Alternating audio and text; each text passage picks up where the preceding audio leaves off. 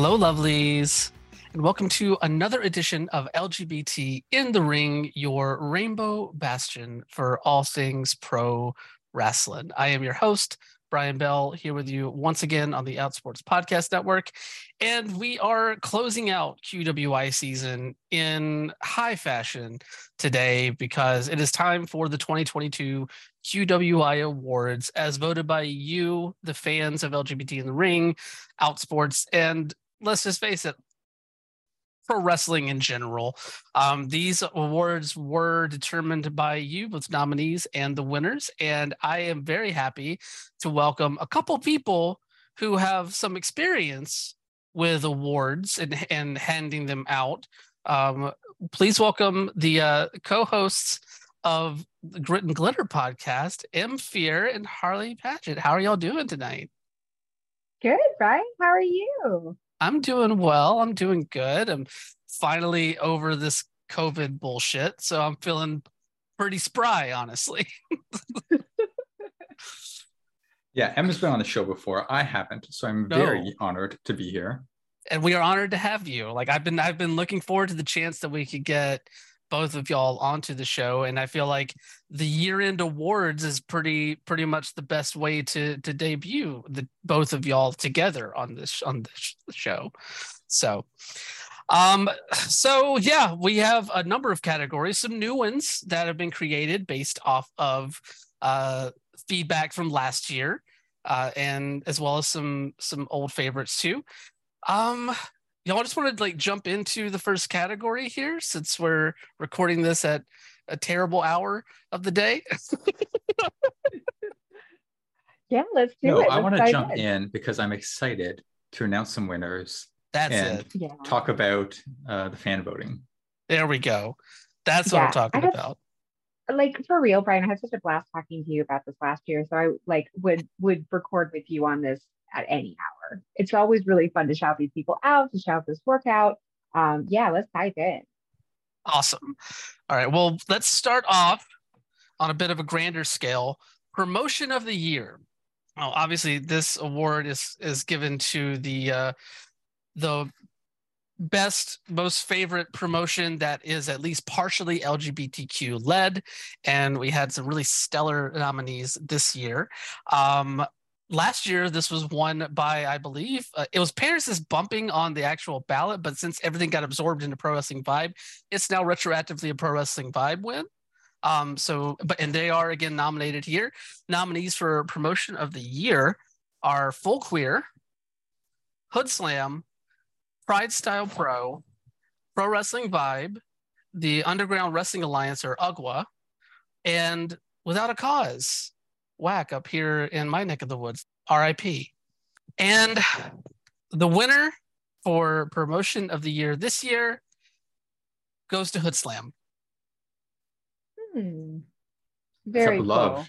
How beloved Dark Sheik is, but also the longevity, I guess. They've been going the longest out of anybody on this list, right? Yeah, 12 years. They just, with Entertainia 12 that just happened recently, like in the last, this month, actually, I want to say, like that was their that's their big event of the year, and they're 12 years in the game, even though they did miss a little bit of a chunk there with the pandemic. But yeah, 2010 to now going strong. Yeah, it's hard to argue with Hood Slam ever receiving it. They are the pace setters when it comes to queer wrestling promotions. They are the forebearers. They are the groundbreakers. And the cool thing is they continue to be kind of singular in their vision and what they deliver. So there's never really any kind of repetition. Like they are their, aside from being kind of the preeminent queer driven promotion, they are also just very singular in so many ways. So they have made their mark 10 times over, right? So you can never really quibble with them winning this. It always feels right. As long as Hood Slam is operating in that year, Hood Slam is a contender. Yeah, and honestly, winning it this year actually kind of speaks to the way that they restarted everything after their pandemic break, because This is really the first full year that they've been back, and they just, as soon as March 4th happened, they just hit the ground running, and it feels like they've really just kind of picked back up where they left off. They're still pulling major crowds in the Bay with their very unique take on pro wrestling that I adore. What other pro wrestling company you're going to have a sentient nuclear bomb proposed to a woman in the ring? Precisely. Yeah. Yeah. It's like, it's more than the expression of gender or the expression of sexuality. It's the expression of like every facet of idea, of imagination, and living outside the lines of like what is possible. And in that way, it's like the coolest representation ever, because it what if you weren't even a physical human corporeal being? I think it's really cool. Like, it takes queer to like a galaxy brain level. It actually does. And I believe there's a cosmic god that competed in the ring this year there too. So yeah, it fits. It's completely out of this world. Yeah. And they run fairly regularly too, right? Like, we love Vibe, obviously, but they do 2-3 shows a year usually. Hood Slam, it feels like, runs monthly, bi-monthly. It's monthly at this point. For a while there, before the pandemic, they were running weekly. But yeah, they've been running monthly, first Friday of every month, out in the Bay. So congratulations to Hood Slam and Dark Sheik and all of the family out in the Bay. All right, let's get to event of the year, because obviously what defines a good promotion is a good event, honestly. Or at least one of the major things that does. We don't want to just completely single out one thing over anything else. But there have been a lot of queer-focused events, pride-focused events, queer-led events this year. I think this was the year that I got the most like different events in the nominations pool, before ultimately landing on the final nominees here. But yeah, I don't know. It's just been wild to see the complete expansion of what LGBTQ pro wrestling has to offer. Because all these events have very different feels to them and very different focuses too, in a lot of ways. And with that, our nominees for event of the year are Effie's Big Gay Brunch Dallas, which of course WrestleMania weekend, Effie's Big Gay Brunch 5 in Chicago during All Out weekend, Full Queer Folsom Street Fair, which of course happened out in the Bay, Hood Slam Fights into Dreams, just a stellar event from our Promotion of the Year winner, Pro Wrestling Vibe Cassandro Cup 2, which featured the Cassandro Cup Rumble, the queerest Royal Rumble ever seen in pro wrestling. Pro Wrestling Vibe pairs is bumping the Legends Ball, which of course capped off Pride and Vibe weekend, and Ugwa More Gay Shit, which was main evented by that very popular and I guess somewhat controversial Sandra Moon versus Effie match that got a lot of play on social media and whatever. It was a stellar match anyway. So we have our nominees, and our winner for event of the year goes to Effie's Big Gay Brunch 5 in Chicago. Was that event main evented by Effie versus Maxie Impaler. It's also where we get to see Jordan Blade and Edith Surreal fight to a draw. We also get to see Kid Bandit absolutely murdered by Pero, and the Big Gay Brunch debut of Mateo Valentine and Joey Mayberry, as well as the debut of the McQueens with Dylan and Eddie McQueen tagging there. So I'm curious to get y'all's thoughts on our winner here. I guess I should send it to somebody. I apologize. I was looking up the card really quickly so I could be more informed. Yes. There's been so many Big Gay Brunches. There have. I did watch this one. And we're going to England next year. Oh. Yes. This one I did watch. I think I might have even gotten to watch this one live, maybe. I think friend, Glitterati member, all around Girl About Town, Val Pancakes, was at the Big Gay Brunch Chicago. Of the Big Gay Brunches so far, this one was probably the best of all of them as far as consistency goes in the card. Like, every single one of these matches delivered. That's not to speak ill of any of the other ones. They were all, really fantastic watches, but like this one, I think kind of stood apart from the rest because of the true quality and cohesiveness of all of his matches. I especially loved the three-way match with Dark Sheik and Ali Catch and Taya. I thought that Taya was such a wonderful fit for that audience. And of course, that main event was just a unlikely showcase for just what you can do to Effy. um, so yeah, can't argue with this one.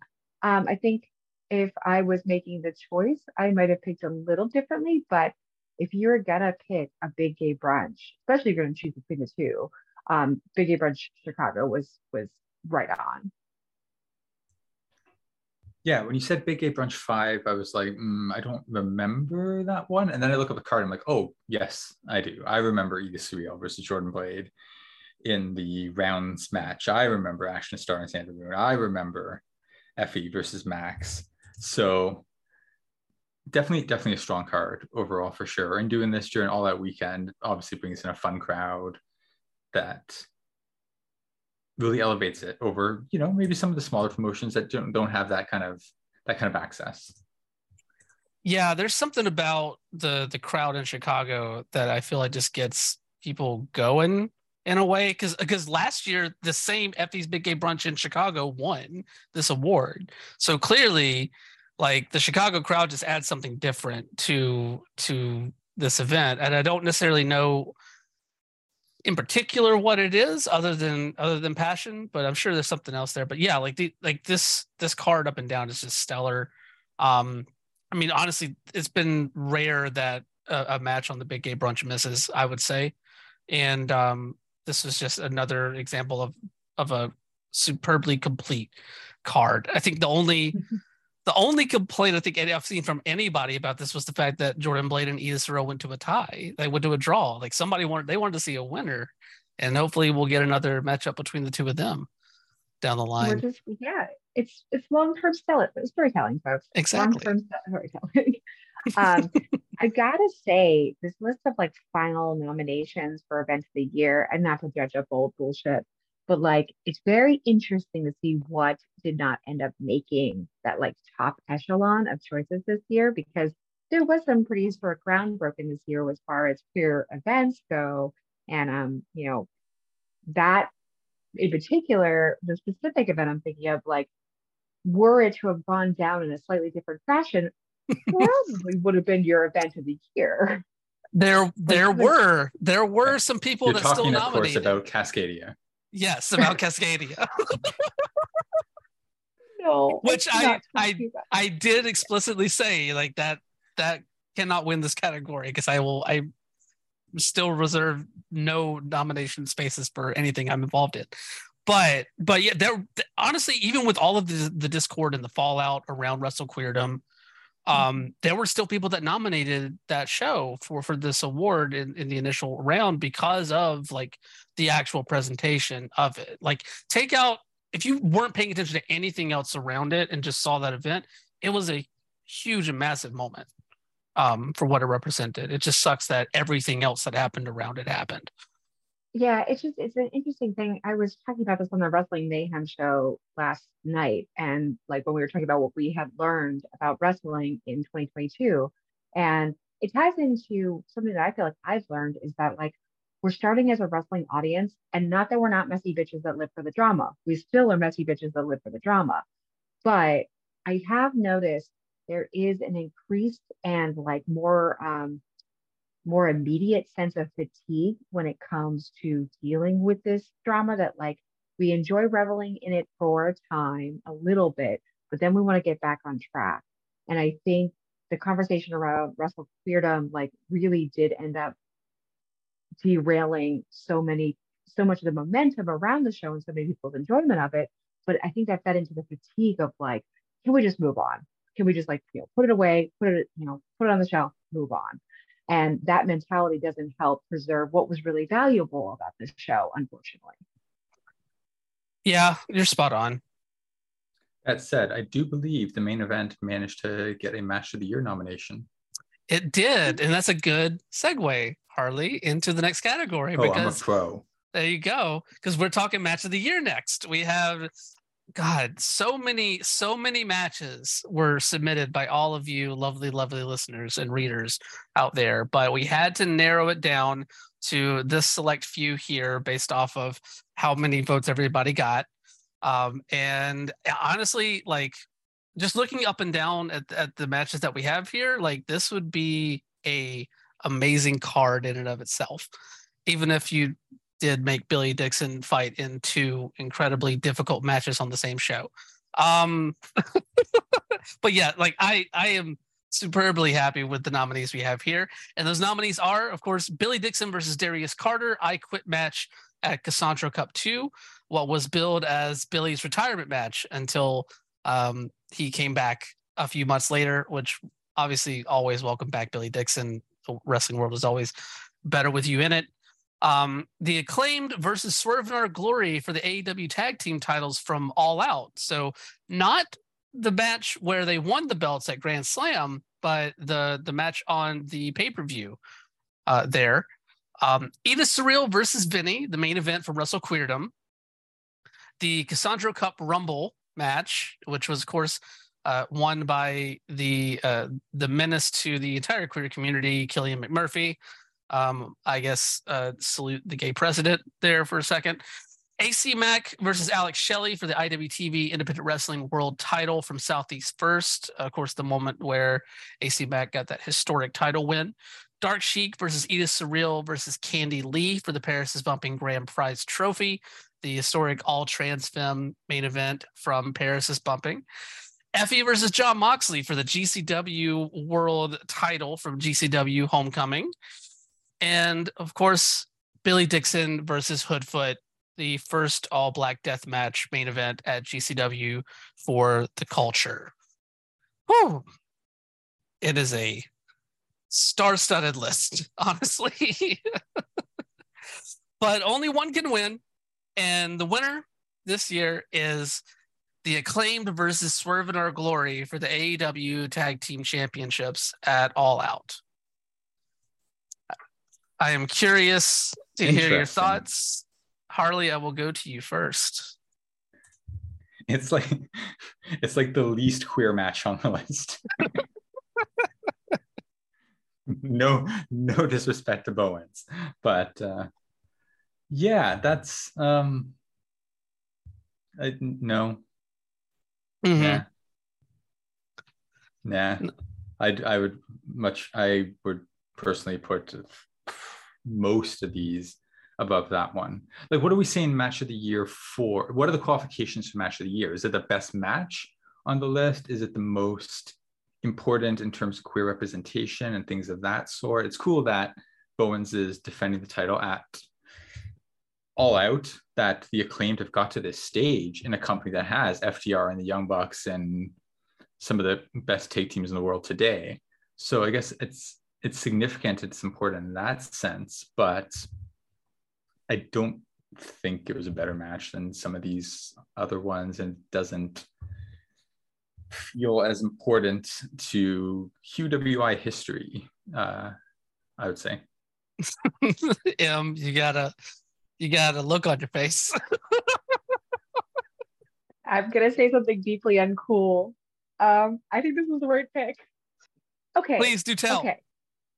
It's not the cool pick. Okay. It's not the cool pick. It's not the like purest pick in some ways. But what I think it is it has been chosen because of its importance. Because someone who is openly, actively out, proudly out, no hiding, nothing coded, nothing vague about it. Completely out, to the point where him and his tag partner have a queer coded catchphrase that has been made into merchandise that is so throughout all of their stadium their arena appearances, everywhere. Like, people in the audience are loving it. They're the most over forces in the company, aside from like your EVP and like your founders of the company. So this match was chosen in my mind for 2 reasons. One, because of its importance. You have a tag team, one of the members of whom is very openly gay, and they won the championship here against another popular tag team in a match that, for number 2 reason, surprised everybody, shocked everybody. I don't think anyone would have gone into All Out. I didn't talk to anyone going into All Out saying that was going to be the match of the night. But who left All Out thinking that was the match of the night? I know I did. And when the dust cleared from all the shit that happened post All Out, when we could no longer think about the trios title, and we could no longer think about the new champion, the new AEW World Champions, what we could absolutely rely on, what we could absolutely point to is those guys like owned that match. And wait, am I wrong? They didn't win the title then, right? No, they won the title at Grand Slam a few weeks later, but still, okay, it was a lot of people recognize it as match of the night. It was a spiritual win. I'll put it that way, okay? Because like I could genuinely not remember when they won the title. In that night, they clinched that they would win it. Everyone who had doubted the Acclaim, everyone who had doubted the appeal, their marketability, their ability to deliver was proven wrong and was happy to be proven wrong. That's the other thing. Everyone seems to be behind these guys as well. So was it my personal pick? No, actually, no. But I do think it was the right pick. I will say that. I think the people who voted on this voted it the top pick for a reason, for many reasons. And I think it was appropriate. I really do. It's just rare that you get that in major company pro wrestling. We're talking about like pro wrestling culture defining moments. And that is a defining moment for queer wrestling in a major company.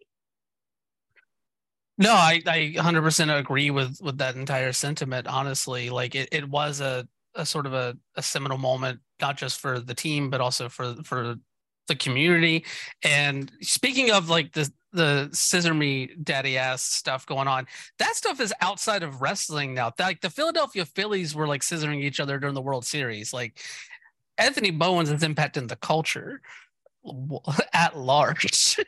So like I'm not surprised at all that this was the pick from the fans. I will admit I personally lean a bit more towards like Billy and Darius or AC and Alex, but that's just my own personal taste. And that's why I love doing these awards, because it's not about me. I do enough stuff about me. I don't need it to be about me anymore. So yeah, but yes. My personal pick would have been Billy and Darius, because that long-standing, long-running story / like romance, just I can't get enough of. But yeah, it's absolutely a credible win for the match that was chosen. It really is. Yeah, I'm just glad Jeff Jarrett didn't win.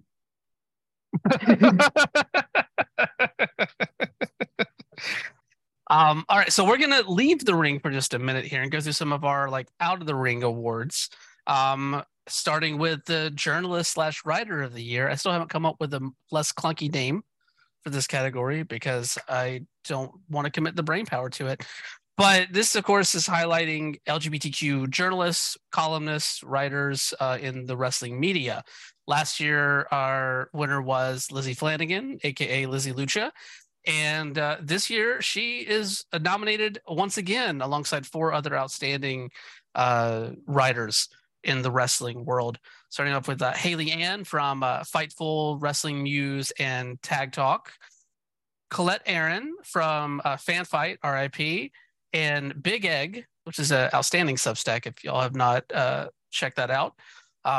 Lizzie Flanagan, again there. And then Lo McGrath, columnist for Pro Wrestling Illustrated, also one of the queer managers-in-chief there at Pro Wrestling Vibe.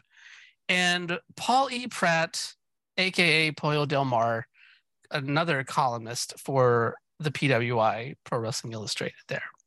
Also the manager of champions, because they would get very angry if I didn't mention that whenever I mentioned their name. So get ready to hear more of that. And the winner this year is Paulie Pratt, Pollo Del Mar. Cool. I'm good with that. Yeah. Pollo's got a very powerful lobbying force, and for good reason. But I do think people sleep on Pollo as a writer, and I love what Paul has been doing for PWI. I think every bit of the passion and devotion to pro wrestling comes out beautifully in their writing. So this is a pretty inspired choice. I like that. I think there are other people on this nominee list that have more prolific writing, like they've been do it who do more of it per month, like released in more places, do more on average. But um, I don't know. I like this as a pick. I like that PWI had 2 people nominated, because that's another testament to the past couple of years, Kevin McElvaney really taking PWI in a new direction there and really embracing independent wrestling, wrestling outside of America, queer wrestling, different contributors of all different types and backgrounds. And that's just cool to see as well. For all the same reasons you just talked about in the previous award, right? Like it's great that somebody is writing really cool stuff on a personal blog or on their own website, but to have that platform of the PWI, the wrestling magazine, takes it to another level. No, it really does. And I am totally in agreement with you, Harley. It's been amazing to see this shift in the PWI scope and its focus and its frankly its openness to cover areas of pro wrestling that are emerging that haven't really gotten that in terms of like mainstream in terms of wrestling media appeal, and to see them lean so hard into that and to see Kevin put that mission really into work, because it can be very easy to give lip service to marginalized communities that then kind of fall flat on the follow through. But Kevin and the team there have really done a lot to, in a way, modernize the PWI to serve all facets of the wrestling community as opposed to just people who watch the major promotions. Well, with that, I think we can move on to a category that is very near and dear to y'all's heart. We have the podcast/content creator of the year award. This has changed a little bit from last year. Last year was just podcasts, but I wanted to show some love to the Twitch streamers and the YouTubers and the people that produce all kinds of great wrestling content alongside all the amazing people doing podcasts out there as well. And the nominees for this year, oddly enough, this is one of the categories where the winner last year was not nominated again. Last year, Weekend at Effie's was the winner, and this year they're not on the ballot. So we're guaranteed a new winner, at least. I was very excited to see that Effie was not on the ballot. I was like, okay, maybe we have a shot. Well, your nominees are The Church of Joshi, The Golden Era Podcast, Grit and Glitter, Pope's Point of View with Elijah Burke and Pollo Del Mar, and Ring the Bell. And the winner for 2022 is Ring the Bell. I trust me, I feel I am deeply, let me just extend my sorrows to y'all for having you on the show and y'all didn't win, and I apologize for that. I feel really bad. Catfished. Yeah, every year you do this, Brian. Every year you do this to me. I wanted to spend some time with my friends. Honestly, it's a honor to be nominated. Mm-hmm. No, it's really fair. Like anyone on this list is justifiably on this list for a reason. I'm not like consistent tune in when it comes to Ring the Bell, but like I can see why people pick it. Honestly, I really can. Yeah, I'm not salty. I'm just, I find it interesting that sort of like 3 awards in a row now have gone to arguably the person with the biggest platform, An AEW match beat out independent matches. A PWI writer beat out some other writers. Ring the Bell is hosted by a former WWE personality who interviews WWE divas. It's just interesting. But I'm going to put a positive spin on it. Okay. So yes. And I mean, I know that you and I come from like, in addition to being into wrestling, both of you and I have like indie music backgrounds and stuff like that. And like, we're used to kind of prizing the underdogs and the lesser rans, et cetera. But we also have to remember, like, there's an important conversation here that is about, what becomes more mainstream and what gets more like, you know, what are a lot more people's attention paying to? Like, what are they paying attention to, and what does that speak to representation in a wider culture? And with pro wrestling, you're already kind of isolated. You're already kind of like in this like, subculture. So you add, you further isolate when it comes to queer wrestling, except that in recent years it's becoming more and more into the mainstream of that subculture. So that's a good thing. And wins like this really show that, because like there's people actively voting for this that maybe weren't as familiar with any anyone affiliated with the queer community in wrestling in a year or two prior. So like I think it could be seen as a positive thing. Yeah, but plus also we deserve to. I'm not going to disagree, but I will say that Ring the Bell definitely is a deserving one of the team over there with DS Shin and Joey Mayberry and Paloma Star. They do some really fun stuff too. And honestly, like I would have been happy with any of the nominees here winning. I love, like, it's such a different dynamic between each show too. Like you have like Church of Joshi, which is so focused on Japanese women, and then y'all show, which is focused on marginalized genders and the way that it is, and just how like different the topics that y'all cover are at times. Like I haven't seen other podcasts covering like wrestlers with OnlyFans, like y'all touch on some really interesting stuff. And then Golden Era podcast, another great podcast focused on women's wrestling, and then the Pope and Pollo Del Mar just shooting the shit, doing what they do. So yeah, like I don't know. I just love the diversity of nominees that came up this year. It's a really diverse list within a diverse category. Like I think that's really cool. Yeah. All right, well, we're going to go back to some wrestler-focused awards now. We're going to jump into Rookie of the Year, which was won by one Kid Bandit last year. And we have seen what Kid Bandit has done since winning that award. We have a list of top-notch nominees here. And I guess we can just kind of go through this real quick and see who comes out as the Rookie of the Year for 2022. So nominees for Rookie of the Year are Amira, who is a young wrestler out here on the West Coast, the Pacific Northwest, who has been absolutely killing it. Same can be said for Lara Frazier, the former Skipper Lauren, outstanding non-binary wrestler in California, Washington, that area. Nick Pierce, the former hot ref, now turned into a very stellar burgeoning pro wrestler in the Northeast. Rico Gonzalez, the pride of WWA 4 down in Atlanta, and who has been just all over the country this year, honestly. And Playboy Zay Perez, another Pacific Northwesterner that made the list here. One half of the tag team Flamin' Aces, who has had a really fun rookie campaign for himself. I was kind of surprised that there were so many Pacific Northwest and West Coast people nominated for this one, but it's a happy surprise.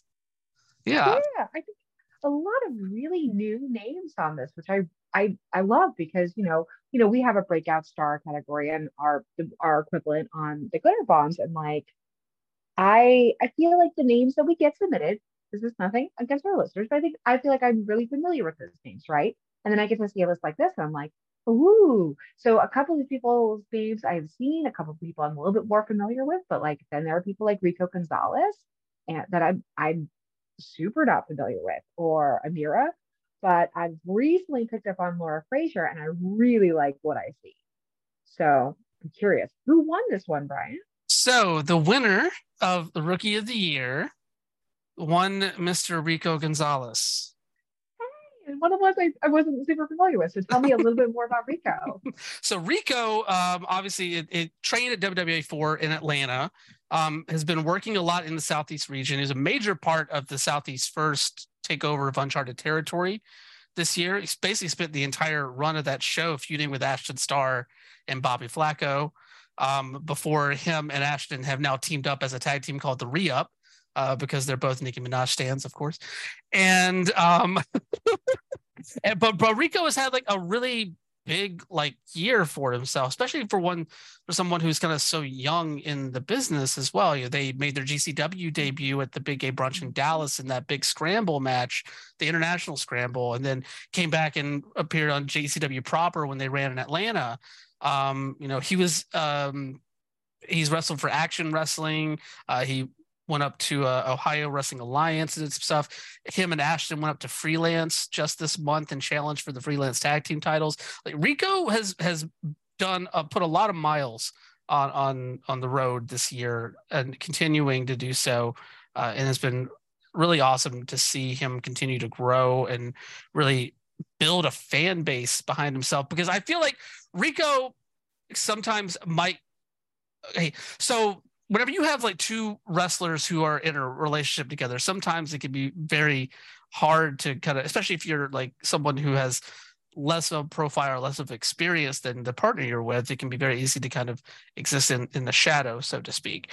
And, Rico and AC Mack are, together, and it can be, and so much so that Rico was calling himself the first gentleman of IWTV, or some people were. I don't know if Rico was calling it himself that, but it was amazing to see that Rico was able to kind of break out of that association with AC Mack and really stand on his own 2 feet. And for someone being so young in the business and getting the opportunities that he has, everybody that I've spoken to that is like ridden with Rico or worked with Rico has spoken volumes about his attention to detail and his desire to just learn as much, and his commitment to learning as much as he can. So it's top notch, Rico. Good job, and it's a perfect choice. That's awesome. Yeah, I mean, just looking at the rundown from this year and realizing like I've actually seen Rico way more than I thought I had. Which is really, really cool.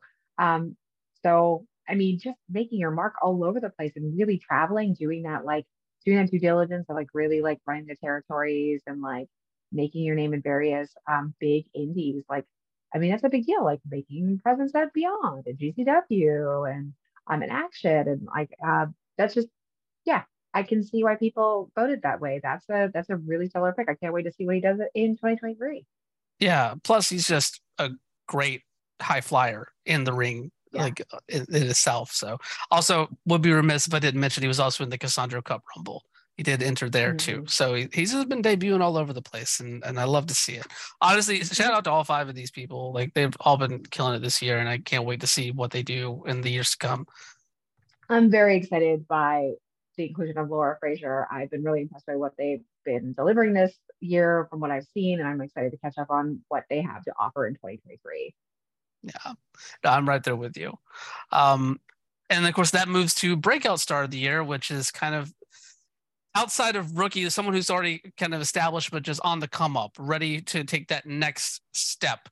Last year, this award was won by Brooke Valentine, and she had a really awesome year for herself this year, debuting in a number of places as well as wrestling for Women's Wrestling Army, which is awesome to see.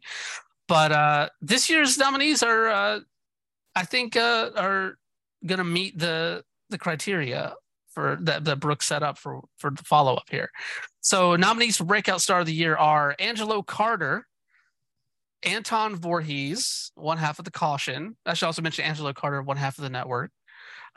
Juniper Gates, awesome trans wrestler out of the Midwest. Kita, the absolute king of the West Coast right now. And Sandra Moon, who I don't even know what else you can say about Sandra Moon. She's just been all over the place this year, winning belts in multiple states and just outstanding stuff. So the winner of Breakout Star of the Year is Sandra Moon. Yeah, that scans. I'm curious, like to get your thoughts. Like, do you feel like you said it scans? Like, how does that feel for you?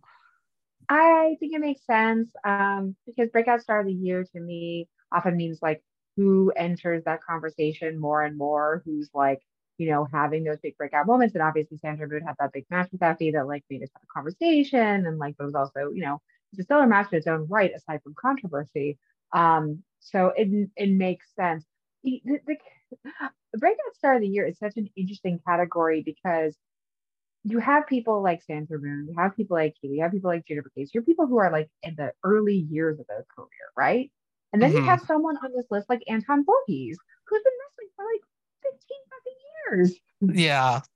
But Yeah. you can't argue with it because it's not rookie, it's breakout. And like if it takes 15 years for you to get to be considered a breakout star, well, I like I'm surprised it took people this long, but I'm glad they're catching up because Anton is just like a force to be reckoned with and been doing it for so long. Um, it's a really interesting category see to see him in. Yeah, like I was happy to see Anton get as much love as he did in the initial round of nominations because like this has been like probably the biggest year nationally for Anton in his career. Like Mhm. obviously out here on the West Coast and in the Bay, real especially, like people know Anton. They've known Anton for years at this point. It's a cornerstone of Hood Slam. His tag team with Dark Sheik, the Caution, has been one of the most popular attractions out here for a long time. But of course, like he finally got to make a GCW debut this year Mhm. with Yeah. alongside Dark Sheik against Bussy, and I feel like that match did something just that catapulted Anton to new opportunities. I would love to see him get more shots outside of the West Coast, but yeah, outstanding stuff. And Sandra, just to talk a little bit more about Sandra, like it makes total sense for this pick. You know, they've made Hmm. she's been doing work like all over the country this year, like appearances with AEW, appearances with Impact Wrestling. Like it's just, and it's amazing to think that she's only like 21, 22 years old and she's already like 5, 6 years in the game and she's at this point for herself. I don't know. I would have been. I can. I feel like I'm gonna keep saying this every category for the most part, but like I would have been happy with any of these people winning because they're all deserving. But Sandra has just been on a different level this year. Yeah. And I mean, I think the GCW bump really does a lot. I think Prestige does a lot. I think that she has been really smart about her major company appearances and balancing those with like some high credibility, high attention matches in some high profile independents, which is a really good way to get your name out there, is a great way to build your cred as like your star rises. She's not just a good wrestler, but she seems to have a really good take on how to build her career, which is awesome. It's like what you need. Yeah, exactly. Very, very smart.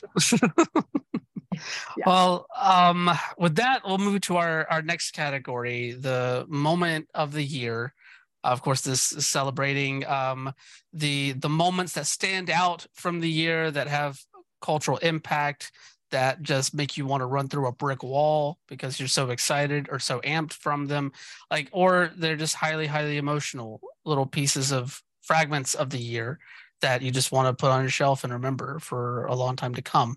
And the nominees here do not disappoint at all. Like I feel like this year was so full of these moments, whether it be like historic firsts or amazing instances of representation, or just killer matches that are and moments in matches that were just filled with emotion. So your nominees for the moment of the year for 2022 are AC Mack winning the IWTV Independent Wrestling World Title at Southeast First. The Acclaimed winning the AEW Tag Team titles at AEW Dynamite Grand Slam. Pollo Del Mar powerbombing Joey Janela at GCW Devil in a New Dress. Billy Dixon kicks out at 1 against Hoodfoot in their all black death match at GCW for the Culture, which of course produced that iconic image of Billy screaming in Hoodfoot's face that I have. Every time I see it, it makes me just want to throw fists at anything around me. Killian McMurphy entering the Cassandra Cup Rumble #1 and winning the whole damn thing and becoming the new gay president. And then the first all trans femme main event at Paris is Bumping the Legends Ball, featuring Dark Sheik, Edith Surreal, and Candy Lee, as well as Ref Crystal. So every single person in the ring for that match, trans femme. Just outstanding moment there. And the winner for this one goes to the first all trans femme main event at Paris is Bumping. It's the Legends Ball. Wow. After acclaimed one match of the year, I thought for sure they were going to pick up this one too.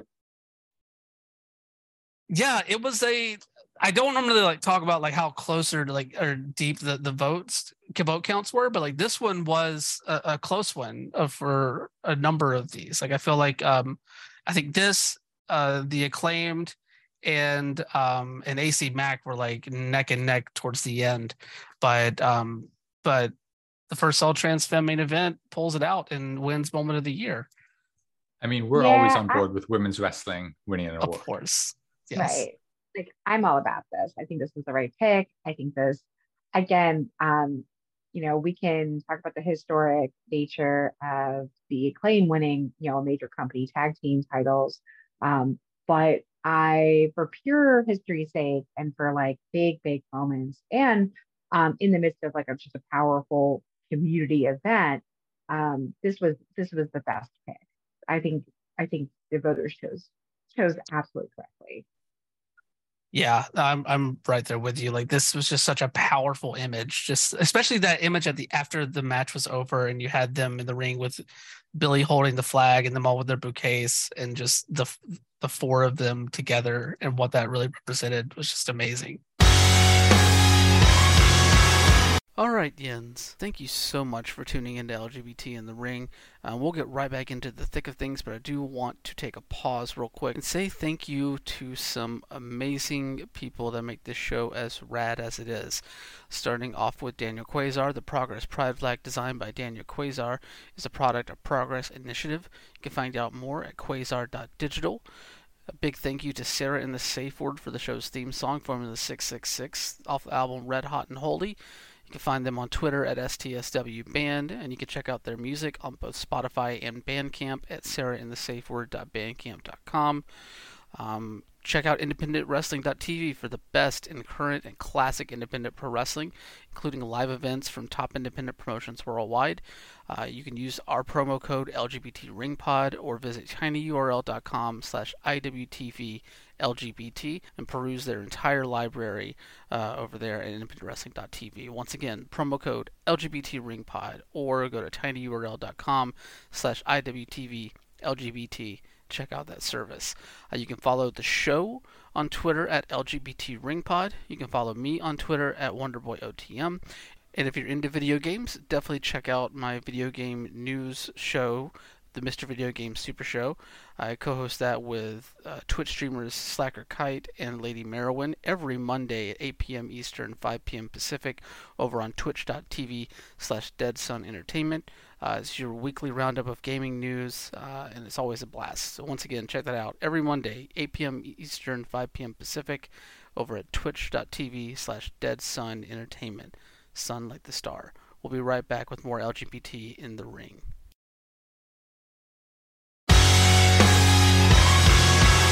We'll move to our feud of the year here.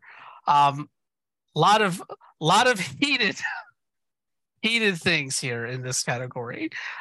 So our nominees are Billy Dixon versus Darius Carter, which, Jesus Christ, they tried to murder each other. Dark Sheik versus Nick Xander, which was a feud from out here in Ugwa in the Bay Area that was really, really on fire over the that lovely Oakland championship, or as Dark Sheik calls it, she making her the champion of all sharks. Effie versus Jeff Jarrett, which there's some shade there. Effie single-handedly making Jeff Jarrett relevant again. Killian McMurphy versus the entire LGBTQ community, which, even if it doesn't win this category, just the fact that I get to say that out loud makes it a winner in my book. And Mateo Valentine versus Joey Mayberry, a very heated feud out in the Chicagoland area this year. So, with that being said, the winner for feud of the year, there's just something about whenever Effie ends up going up against somebody. Effie versus Jeff Jarrett. is the winner No. for feud of the year. I said weeks ago, if Jeff Jarrett wins one of these awards before us. I'm so sorry, God. Harley. Was it even a feud? Wasn't it just one match? It was one match, but like it kind of had this. You had the moments where like Jarrett would show up randomly, the lights would go down, and he would kabong Effie with the guitar, and then they had the one match at World of GCW back in January, and then Jeff wouldn't step in the ring with Effie again, no matter what Effie tried to do. All right. Well, I look forward to next year when Mark Mero versus Alley Catch wins feud of the year. This is fine. There's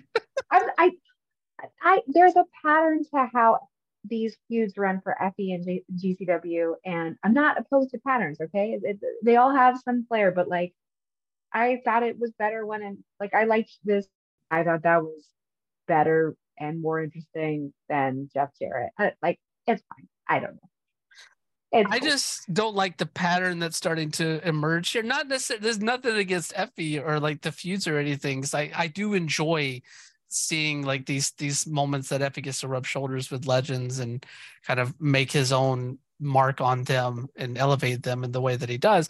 But last year's winner was Effie versus Matt Cardona, as we can all remember, which was an interesting choice then, and we have another interesting choice here. But that does not take away anything from Effie. I will just want to say that. That's a given. That's a given. There's a reason it's on this list to begin with. And like the power of Effie is known, like it's inarguable. There's a reason why Effie is going to be like in most of these categories, right? Like Effie's a fucking star. That being said, a feud of the year, I don't know. I need more on my feuds than that. I need more. I think a lot of these other feuds just delivered so much more compelling and long-term storytelling, like long-term.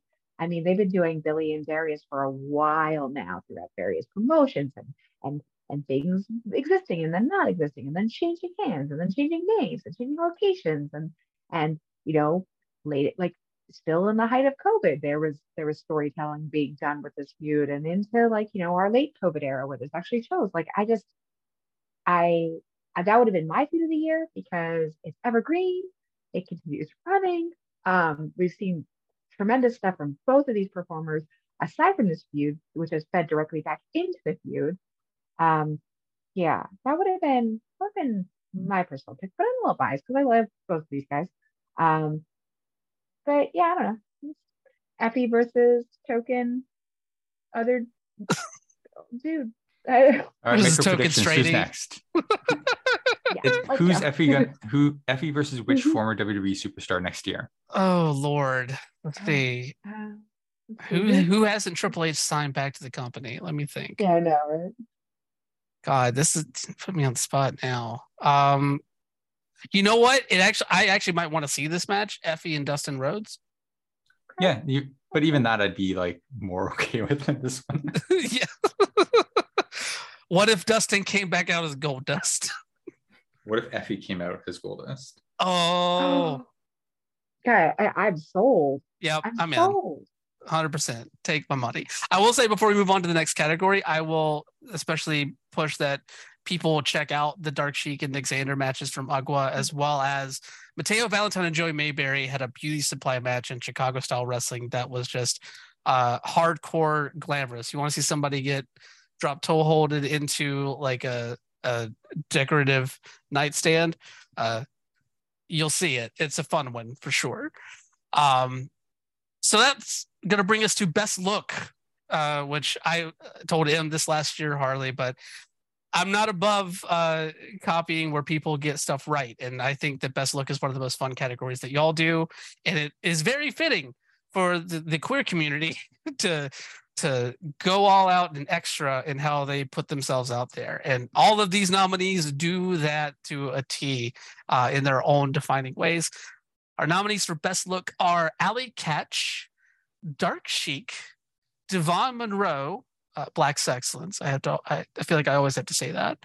Eddie McQueen, Edith Surreal, Effie, Joey Mayberry, Juniper Gates, Kid Bandit, and Pollo Del Mar. And this is another category where the winner last year did not get nominated again. We'll talk more about that, though, in a minute, because our winner for the second time tonight, Pollo Del Mar. So something occurred to me when I was reviewing this earlier today, and I was kind of looking over some of the contenders in this particular category. And of course, a bunch of these names are familiar to us from our own awards, and they get nominated from our listeners as well. Many of our listeners are your listeners, so that makes sense. But I tell you what, Pollo is a great choice. Something that I really always admire about how Pollo styles for wrestling is marrying the classic wrestling manager ballet look. You're like peak era Sherry Martel, or even like, what ballets and managers look like in the early 90s or mid 90s of wrestling, with a very devout and very definitive drag style, a drag like camp look. And so it's married in a way that like works so well and is so cleverly designed. And every year, I think Pollo comes more and more into their own with this look. Every time there's any kind of evolution of it, it looks even more spot on for what they're attempting to achieve with it. It's so modern. It's so neat. Like it's a really neat mash of things, and it's done from the perspective of somebody who has such a rich understanding of both the art forms that they're meshing together in this looking gear that they put together. So I really like this pick. There's other people on here that I voted for in our own polls, but Pollo, like, it's this stellar looks, and more clever than you think. Like, you have to like really think about what they're wearing and look at it compared to the reference points, and it's stunning. Yeah, you could tell that Pollo grew up on like Mid-South and Continental and like that Sherry Martel era, that Luna Vachon era, and the sort of stuff, and mixing, and also how she tailors looks to who she's managing. Like, she looks completely different when within PR or the agenda versus when she's on NWA with Thrillbilly. Like I love the look of Thrillbilly. I love that look. I think it's like one of the few things with the NWA that I'm like into right now. Harley, I'm curious to get your thoughts. Ryan, who won this one last year? Max the Impaler. Max the Impaler also won Favorite Looker Gear in the Glitter Bombs last year. Oh. And like you said, was not nominated this year. Which is interesting. Yeah. Is it? Yeah, I wonder if voters get used to something. They need like something new to really shock them and climb to the top of their list. That's interesting. The only crossover between your list and our voters was Edith Surreal, who is nominated for Favorite Looker Gear in the Glitter Bombs this year. Sorry. I don't want to be, I don't want to be disruptive in every single one of these categories. But, we're on the record of loving Pollo up and down. We know that. Yes. I wonder if it's controversial for someone who's predominantly not a wrestler to win a category like this. Do they have a handicap in their favor, in the sense that people like Allie Katch and Devon Monroe need to come up with a look that slays, but is also functional to be doing flips and bumps consistently for 15, 20 minutes at a time? Does someone who only bumps occasionally like Pollo, do they have an advantage? You raise a very interesting point, Harley. And I don't know if voters take that into context per se, especially considering that, like, and again, like, no shade to the manager of champions. Obviously, I absolutely adore Pollo. But like, you look at like what people like Dark Sheik and Eddie McQueen and Devon and Edie, and even Kid Bandit with all the anime inspired stuff that she's been doing this year, like that My Hero Academia look is on point. What they do to like take those looks and turn them into something functional while still maintaining the inspiration of what they're trying to do. Like, I look at like Dark Sheik's Emma Frost look as one of those that is just like breathtaking, but still looks just as great whenever, you know, she's flying all over the place. And like Pollo looks really good whenever she's going through a table. I will say that for sure. Or a door rather, but still, I know it is a very interesting way to like angle to take and look at it in that way. I can honestly say, like, I hadn't even really thought about it in that way. So now you're making me think, Harley. Yeah, it's a really good point, Harley. I hadn't thought about it in that way, but these things have to do different things for different wrestlers. I mean, even comparing wrestling styles is really kind of important. Like someone who works a much more power style is going to need something out of their gear that someone who works a high flying style isn't going. Is they're going to be differences in everything. So that breaks it down even further. Like, does someone who has technical prowess have an advantage on someone who has to like jump through the air and like fly off of things? Like, there's a lot of ways to look at it. So I think that different wrestlers have different advantages over other wrestlers when it comes to like what their gear style can be and the flexibility that they have there. I just really enjoyed the artistry of what Pollo is bringing to her looks, and the specific melding of references. I feel like they're very memorable and very interesting and very unique, and they change over time and evolve constantly. Um, so, and I think also I'll make the argument that one thing that Pollo does require, because she manages so many different, and as Brian mentioned, like she adapts her style to who she's managing, she has to have a lot of different looks. And for someone, a performer like Pollo, it's not just the clothing that she puts on, but it's the makeup she uses and the hair she has on and everything. The entire presentation has to change depending on who she's with. So that's extra work that she has to do that, Allie Katch doesn't necessarily have to do. Yeah, although I will commend Allie in particular for the Al Calderon look at the Cassandro Cup. That was just pure bliss. Yeah, I mean, no disrespect to Madam Katch. I believe me, don't want to get on her bad side, but oh no, but no, I think that their point stands is like I think everybody has advantages and disadvantages when it comes to like what they can do with their gear and their looks, and it's interesting to weigh those against each other. But I hadn't really thought about like the flexibility a manager or valet has versus somebody who has to actually perform actively in the ring a lot. But I do think there's an offset there. I do think that Pollo brings something that she has challenges with the others in her gear that other people don't have to worry about. Yeah. There's this year is just, I love how people are just continuing to step up the looks too. Like this gets harder and harder to decide every year. It's so good. All right, that's going to bring us to a couple more non-wrestler awards here. Our last couple of non-wrestler awards before we head into some of the heavy hitters. So, Voice of the Year. This is a new category that we split off from Personality of the Year because we wanted to kind of highlight announcers, commentators, play-by-play people, color commentary people, and as well as anybody who is really good with a mic in their hand in a non-wrestling role for the most part here, in a presentation role, so to speak.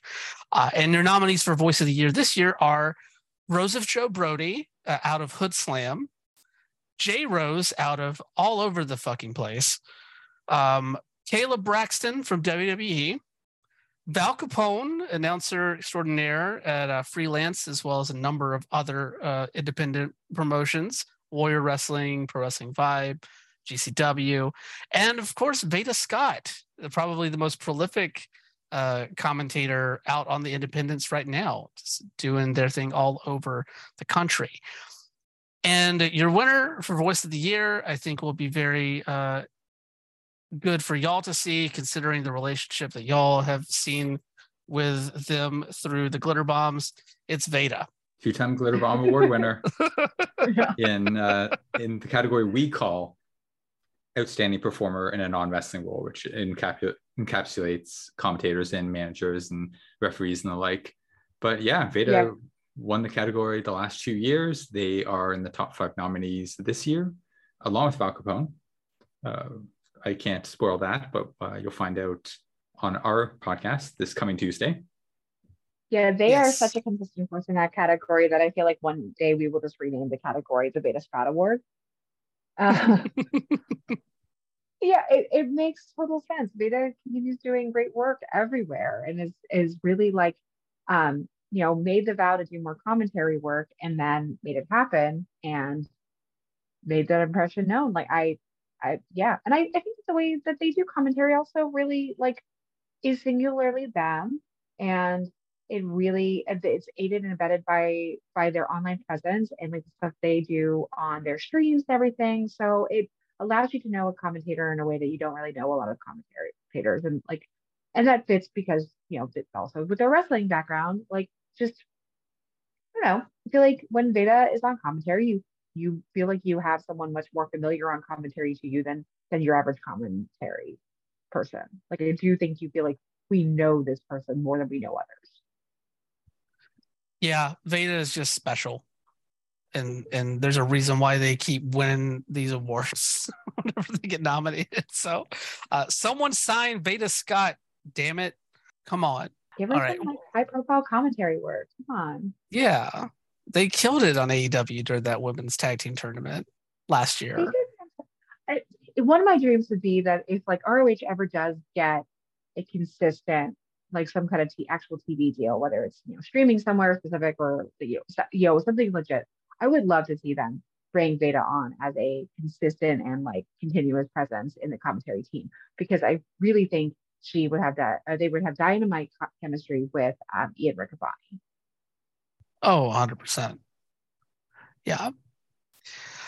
Well, that's going to bring us to Personality of the Year, which is the award for non-wrestlers, like managers, valets, all that good stuff and referees as well, that we had last year, of course, won by Pollo Del Mar, who reminds you that she won that award any chance that she gets, and I love her for it. So much free publicity for this show. Thank you, Pollo. But this year, we have a really awesome crop of nominees. So the nominees for Personality of the Year are Aubrey Edwards, a AEW referee, Ref Crystal, of course, part of that all trans fam main event at Paris is Bumping, but also doing a lot of independents up in the Northeast. Halston Body, who is a manager as well as a commentator at times out in California and on the West Coast. Nick Pierce, who is nominated for his referee work before he shed the stripes and stepped into the ring himself back at Paris at Pride and Vibe weekend. Pollo Del Mar, the manager of Champions, last year's winner, and Washington Heights, drag queen extraordinaire, pops up with Pro Wrestling Vibe from time to time, and is outstanding in her own right. And the winner for Personality Year in 2022, can't kill a good thing, Pollo Del Mar. Of course. Of course, but I say that with no shade. Yeah, she deserves it. Yeah. If anybody wants to take this category next year, I think they just really have to step their game up. They really have to work hard, or get one of those, call up the Acclaimed and say, "Hey, you guys need a new manager? Get a bigger platform." Yeah, I mean, we already said it all. And again, Pollo's got a very, very like ardent fan base, a very dedicated fan base, cultivated over multiple different forms of media, from streaming to just good old fashioned like wrestling promotions. There's some of it is just undeniable, like Personality of the Year. Well, you build a fan base by being out there. So yeah, Pollo's among the best of them in any context. So yeah, makes sense. Yeah. No, I'm right there with you. It's like the pick makes sense, and Pollo gets another year to go out there and roll with that Personality of the Year title again. So congratulations to all the nominees. Pollo Del Mar gets to hold on to that throne for another year. Now we're getting into the final four awards here, the heavy hitters awards for wrestlers, I would say. And we're going to start that off with Tag Team of the Year, which for this, you needed at least one member of the tag team to be out LGBTQ. Doesn't have to be all LGBTQ, but outstanding list of nominees here. Last year, this was won by Bussy, because Effie wins everything. But we have a awesome stack of nominees this year. And those nominees are The Acclaimed, Anthony Bowens and Max Caster, Bussy, Effie and Alley Catch, the Caution, Dark Sheik and Anton Voorhees, the Flamin' Aces, Zay Perez and Spencer Scott out here in the Pacific Northwest, the Kings of the District, Jordan Blade and Eel O'Neill, Money, Power, Respect, Marco Mayor and Fabuloso Fabricio, clients of Pollo Del Mar, MSP, Aggro and Danger Kid, who just are outstanding in the Northeast. Milo Boo Barbie, Milo and Barbie Boy, a really fun team out here on the West Coast and in the Las Vegas area. The Production, Ziggy Haim and Derek Dillinger, the current reigning IdJoy Wrestling Tag Team Champions. And The Runway, Tyler Klein and Calvin Couture, Rise Wrestling Tag Team Champions. We got a lot of Pittsburgh flavor here on the nominee list for UM. And the winner this year, the Acclaimed, Max Caster and Anthony Bowens. Yeah, again, like, is it my top pick? No. Like, are they my absolute favorites? No. But does it make sense?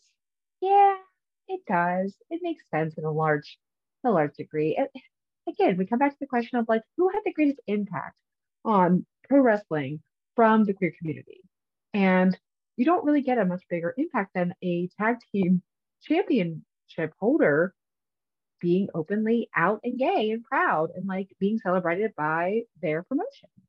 So, and AEW has a good track record with this, actually. It's like one of the few things that they get consistently right. I mean, some wrestlers are buried just for other reasons, but, like, on that point, they really do okay. So, but the tag division in AEW is important here. I think this is also, like, you mentioned this, but, like, it bears repeating.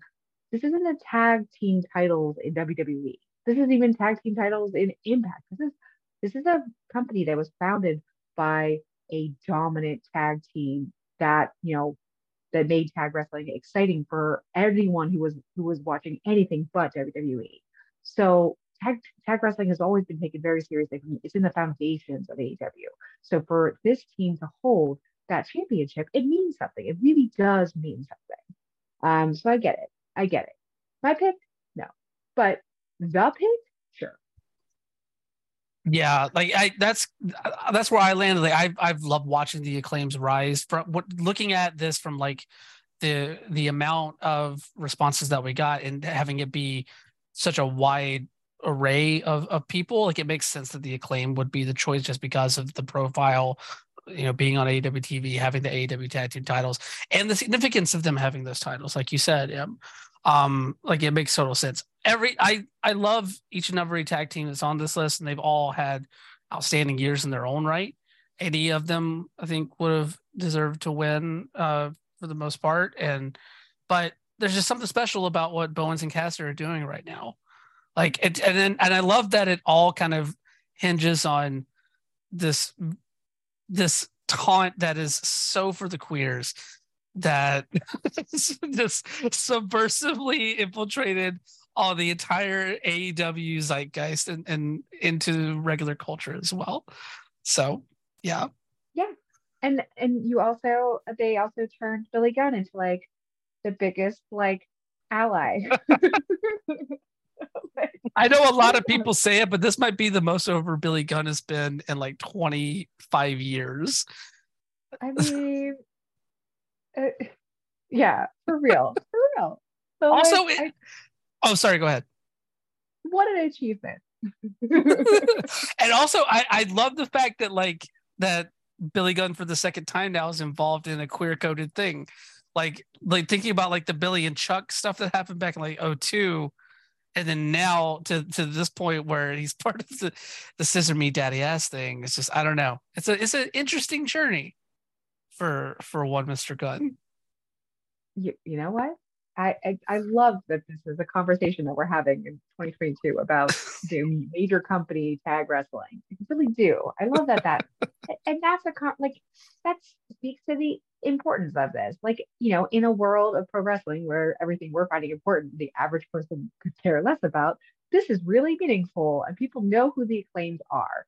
And if you are someone who follows pro wrestling, like, just the major companies, you know the Acclaimed. And that means you know a gay wrestler. And that's fucking cool. That is really fucking cool. Yes, it is. We're going to go into the Flowers Award. Now, this is the kind of cultural impact award, the out of the ring award, so to speak. Although in-ring does play into it a bit. It's who has had the most cultural impact for the LGBTQ community through the vessel of pro wrestling. Last year, Sonny Kiss won this award, and another one where the winner last year is not nominated this year.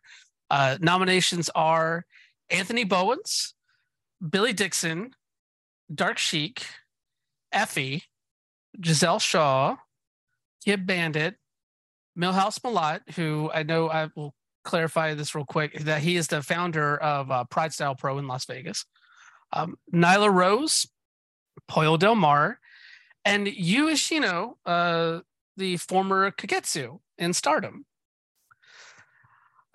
So, with all that being said, the award, once again, goes to Pollo Del Mar. Oh, yeah, you got to stand back. Let someone else win something. I know you're like 1,000,000 feet tall, so that's hard, but like maybe go to the back of the room for a minute. What do the QWI awards look like? Ours are pins. You guys have like rings or something? Honestly, I don't have anything physical right now. I've been meaning to do something, but like I haven't gotten there yet. Yeah, because if they were like rings, like Hall of Fame rings, God, Poyer would have a whole fist just from this year. Yeah. You would have to get Pollo like a necklace to like wear all the rings. Oh God, a Drake necklace dedicated to the 42 times I almost proposed but didn't. No, but Pollo is an awesome choice for this award because like of all the work that she does, like obviously like work on screen as in a role as manager and sometimes commentator, but also behind the scenes and mentoring so many talents and really trying to elevate as many people as she can through her work. And it makes total sense why Pollo would win this award. Mm-hmm. Oh, sure. Yeah. So congratulations, Pollo Del Mar.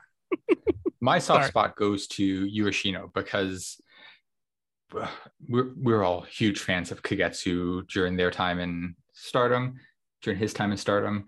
And even when Kagetsu wasn't outly LGBTQ, there was still like, you could kind of sense it, I guess. I don't know if that's rude to say, but you had like a feeling.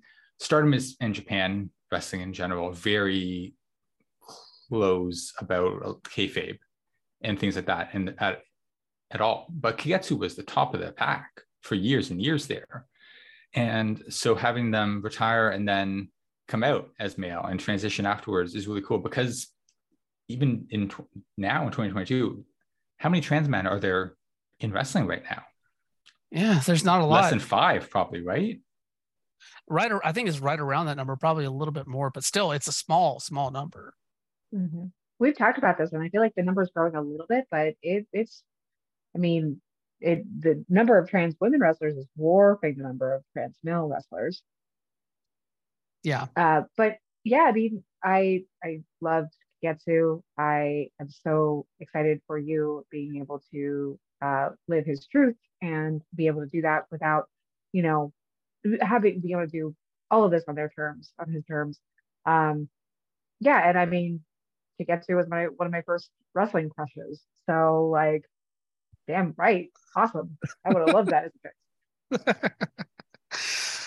Yeah, I was really happy to see that the fans put Yu Ishino on the ballot this year. Just an outstanding moment whenever he came out in the way that he did, and especially in the environment like you touched on, Harley, in Japan, where we don't see a lot of like not only like LGBTQ, but especially trans representation outside of like someone like Vinny, So awesome to see. And that kind of leads us into our next award, a new award this year, International Wrestler of the Year. Because one of the major critiques I got last year was that these awards seemed a lot like very American centric. And that's because I think a lot of the people that voted in it are American. So I wanted to make sure that we had a category for outside of America here this time around. And of course, these are all still fan nominated. So these aren't people that I put down here. These are people that you all thought belonged among the top international wrestlers of the year in 2022. The nominees are Candy Lee, Cassius, Charlie Evans, Shay Monet, Harley Hudson, Jetta, Priscilla, Sky Smithson, Vinny or Asuka, depending on where you are, and Visage. And the winner, and I'm pretty sure this is no surprise to some people because of all of the tweets that I saw her posting, Miss Candy Lee is the winner for International Wrestler of the Year. It was a big year for Candy Lee. It was. She voted for herself multiple times. Good job, Candy. Yes. No. I say that just because she kept tweeting about it. I love Candy. This is adorable. But like it was just a outstanding year for her, like coming to the States finally after being gone for so long and making her Paris' bumping debut after all the vignettes and then adding another championship at the end of the year and like went out there in New Zealand too, just killing it when she stepped into the ring. That's the thing. Getting any sort of high profile while being based out of New Zealand, that's a testament. You know, no disrespect to the British wrestlers, but it would have been very easy for one of the British wrestlers to walk away with the win here, or one of the Japanese wrestlers, because so much of American wrestling media does focus on those countries as well. New Zealand, I can't tell you any other New Zealand wrestlers besides Candy. Jay White. Oh, right, that guy. Oh, Jay White. I'm sorry, I'm really fucking tired. No, it's okay. I love the Jay White impression. It's staying in the brain. But no, real quick, one thing I love about the nominees here is that most of the nominees in this category are of marginalized gender, whether it be women or non-binary people. And that was one thing that I was so pleased to see come out of this nomination process. Like, I don't know. It's just really cool to see the diversity amongst the nominees here. That's really cool. And I hope that like just by having these names shouted out on this list, like it encourages whoever's listening to seek out these specifically international talent, because that's not always, we don't always have our scope set to finding that talent. So we're not watching things that are from, overseas. So I think it's useful for me. So I'm hoping it's useful for other people. I think it's great to have that list. Yes, I 100% agree there. More people should put more eyes outside of their own regions of pro wrestling to see what's out there, because there's some really rad stuff going on. Ian Hudson, though, Harleys are 0-2 on the night. Oh, yeah. Well, that brings us to the top award here, or I guess the final award rather, is like, I feel like this and international go hand in hand in a way, even though international wrestlers can win this award as well. We have Wrestler of the Year, this overall Wrestler of the Year. And it's, let me tell y'all, whenever this was in the voting, super close. Super close. She campaigned to be in the Wrestler of the Year category. I will say that. But we have 10 here that are all deserving of this award. Nominees for Wrestler of the Year: AC Mack, Anthony Bowens, Allie Katch, Billy Dixon, Dark Sheik, Edith Surreal, Effie, Kid Bandit, Max the Impaler, and Nyla Rose. And the winner for Wrestler of the Year in 2022 for the QWI Awards, Dark Sheik. I love having the doc up because then I get to watch you like highlight and be like, oh, it's them. You get a half-second sneak preview. Yes. It's a tiny. So I'm a Dark Sheik mark. I You're love a Mark Sheik. Sheik? I'm a Mark Sheik.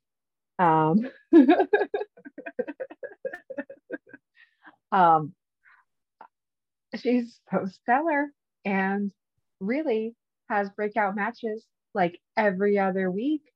and has does really compelling work, whether she's doing singles wrestling, if she's doing a tag, no matter where she's working, who she's working with, has her own church of wrestling, has Hood Slam as the like baseline ground. Like Dark Sheik is the right pick any year, Like Dark Sheik never really has a bad year. I think there are people on this wrestler of the year list who maybe had a bigger 2022 in a lot of ways in a grand scope of things, but Dark Sheik makes sense as a perennial pick here. So it's hard to argue with those type of picks. Like really can't make an argument against it. So yeah, I mean, I'm not going to dispute this. Like I said, I'm a Mark Sheik. Very deserving, but yeah, a little surprising to me just because we spent so much of the past hour and a half talking about the Acclaimed, talking about Effy. AC Mack topped the QWI this year. So Dark Sheik winning over that, they had a very good year. They won the Paris Bumping Grand Prize. The Hood Slam came back in full force. But she didn't have one big singular moment in the same way of the Acclaimed winning the tag titles or Effy versus Jeff Jarrett, did she? I mean, I would say if I had to pick a moment like that for her, I would say probably the championship match she had with Chupacabra and Hood Slam, or the Caution and Bussy at whenever GCW came to San Francisco. Like that match, that match is iconic for the moment of her and Allie just making out in the middle of the ring while Anton and Effy are just like, what the hell is it? We're fighting. Like, why are y'all just making out? So like but you're right in terms of like a title win like AC Mack or Anthony Bowens had, or feuds like what Effy, or even like certain like opponents like Kid Bandit with Malachi Black in Prestige. Like I see the point. I feel like Dark Sheik is just so consistent in like M spoke to, as well as like it might not be like one huge moment outside of the all trans femme main event at Paris is Bumping, but it's a culmination of a bunch of moments that are like just at the cusp of it, I feel like, in a lot of ways. It's the tricky thing of a category like this. It's very broad in that way of like how you define the wrestler of the year. Like for me, I'm looking at the year specifically. I'm looking at that year and like what the biggest moments of that, the biggest moments of the biggest wrestler of the year. So I kind of define that a little differently. But if you want to define it by someone who consistently stayed in the conversation the entire year, who always consistently stays in the conversation and continues to break new ground in the ways that they do, and get noticed for just doing stellar work, not even like winning giant championships, but just doing really good work and doing it interestingly. You could make worse picks than the Dark Sheik. Like it's a really solid pick. It's surprising to me, but it's solid. Yeah, and it continues the pattern of who I put at number 2 in the QWI 200 is winning this award. So last year Effy won this award. So that's a direct predictor. So who was number 2? You said this was a close vote. Who was number 2? Number 2 was it was Effy, actually. Okay. All right. Yeah. Yeah, it was a very, very close down to the wire vote, but Dark Sheik pulled it out, and a very, very high honor for her. It pays to be a wrestler and a promoter. You got that sort of double-edged advantage. Dusty Rhodes knew it 40 years ago. Yep. Well, that brings us to the end of the 2022 QWI Awards. Any final thoughts from y'all here before we all go delirious from sleep deprivation? I think that these picks and just the nominees and these categories foster a really excellent conversation every year, Brian. So kudos to providing that platform, because it's so wonderful to get to shout out all these people who are doing tremendous work and are going to continue doing that into 2023. So I would say like there's no losers in this, right? There's nobody who lost anything here. Everybody's paid for having been mentioned and nominated for this. It's amazing that we have so many, right? Like I still can't get over the fact that like you could make a giant ass list of queer wrestling and you can have nominees in the like 10s and 20s and 30s and 40s of nominees in each of these categories is wonderful. I think it's absolutely wonderful. It's still novel to me. I refuse to give up that novelty because I'm grateful for it. I'm grateful to be like enjoying pro wrestling as a fan in an era where there's this much representation. So this is just a nice yearly reminder of that. So thank you. Thank you for that. I think if we can get the Acclaimed at Effie's Big Gay Brunch in Chicago next year with Pollo Del Mar at ringside, we got this sewed up. You know, you do an award show. You can just announce at the start of the show, this one match won everything. I mean, Effie, if anybody can make the Acclaim versus the Caution with Pollo Del Mar in the Caution's Corner happen at Effie's Big Gay Brunch Chicago, it's Effie. I mean, I love that we're just developing into like fantasy booking now. It's great. But we'll do that for our 2023 January resolution purposes. Yes, exactly. Thank you both for taking the time to come on the show and go through this with me. It's always fun to go through these awards and finally have the chance to have both of you on. Is outstanding, and I've been looking forward to it. It did not disappoint at all. Of course, if you're listening to this, make sure to check out the Glitter Bombs on Tuesday on Grit and Glitter, because that is the true end of award season for wrestling. The QWI nominated podcast, Grit and Glitter. Yes, exactly. 2-time QWI award nominated podcast. Yes. One day. We are bridesmaid yet again. One day we will be the bride, and that day will be joyous. But we just have to like add a name to our roster, like Effie or I don't know, Pollo. Let's get Pollo on the Glitterati, and then we'll win. Ooh, might be a plan. Yeah, we need to bring the big guns. Well, if you want to let everybody know where they can find you online and check out Grit and Glitter. Yeah, Twitter or Instagram, Grit Glitter Pod. New episodes every Tuesday, wherever you get your podcasts. This Tuesday is our year-end award show, The Glitter Bombs. Our listeners voted for their favorite wrestlers of marginalized gender in 10 different categories, like favorite wrestler, favorite tag team, match of the year, best babyface, best heel. Tons of crossover nominees with the QWI list. You know, Edith Surreal, Bussy, Veda Scott, Val Capone, many, many more, all nominated this year for Glitter Bombs. Yeah, find us there and find us on Patreon, where we're also releasing bonus content like a monthly series dedicated to tracking the history of women in the WWE. We also, with the lovely Val Course, I have some backlogged files of our Grit, Glitter, and Glow, which covers the Netflix series Glow from episode by episode from the very start. So please check in on our Patreon. It's a $1 or $5 level. It gets you a weekly newsletter. It gets you bonus pods. Who knows? It might get you some stickers. It might get you some other cool stuff coming in 2023. So please support us there. And we use that money to directly support promotions and wrestlers that you love.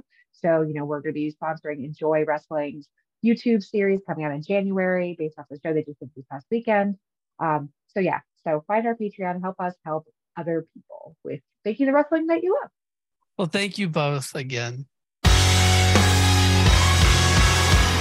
My thanks once again to Em and Harley for coming on the show and helping me out with doling out all of these amazing awards to all of the outstanding winners. Congratulations once again from us here at LGBT in the Ring to all of the nominees and the winners for the QWI Awards this year. I just, again, am amazed by the fan response to these awards, and it was amazing to see. Y'all, like, we literally had like double the amount of voting this year as compared to last year, and that kind of growth is it's bewildering to me, honestly. It really, really is. But yeah. Well, that's going to close the book on 2022 for the QWI season, so to speak. It's also going to close the book for this podcast for 2022 because I am taking next week off. With all the holiday festivities and the new year coming up, I feel like it's just a good time to take a little tiny bit of a break. one that's not due to illness, and just have a chance to be with my spouse and family and friends and do whatever the hell we get up to. Who knows?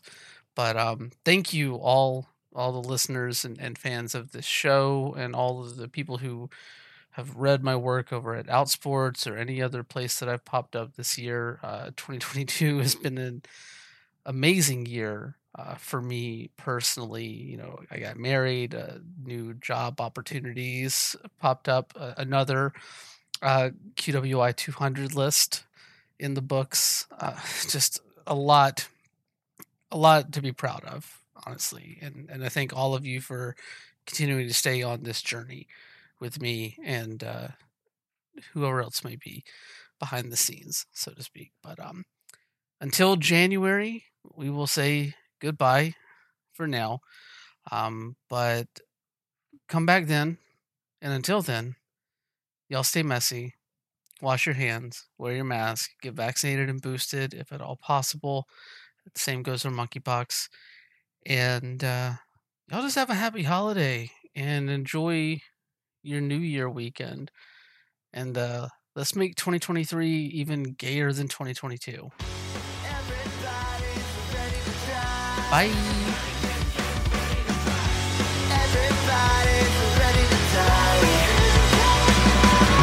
didn't see it coming from the top of the bridge. She made a deal with the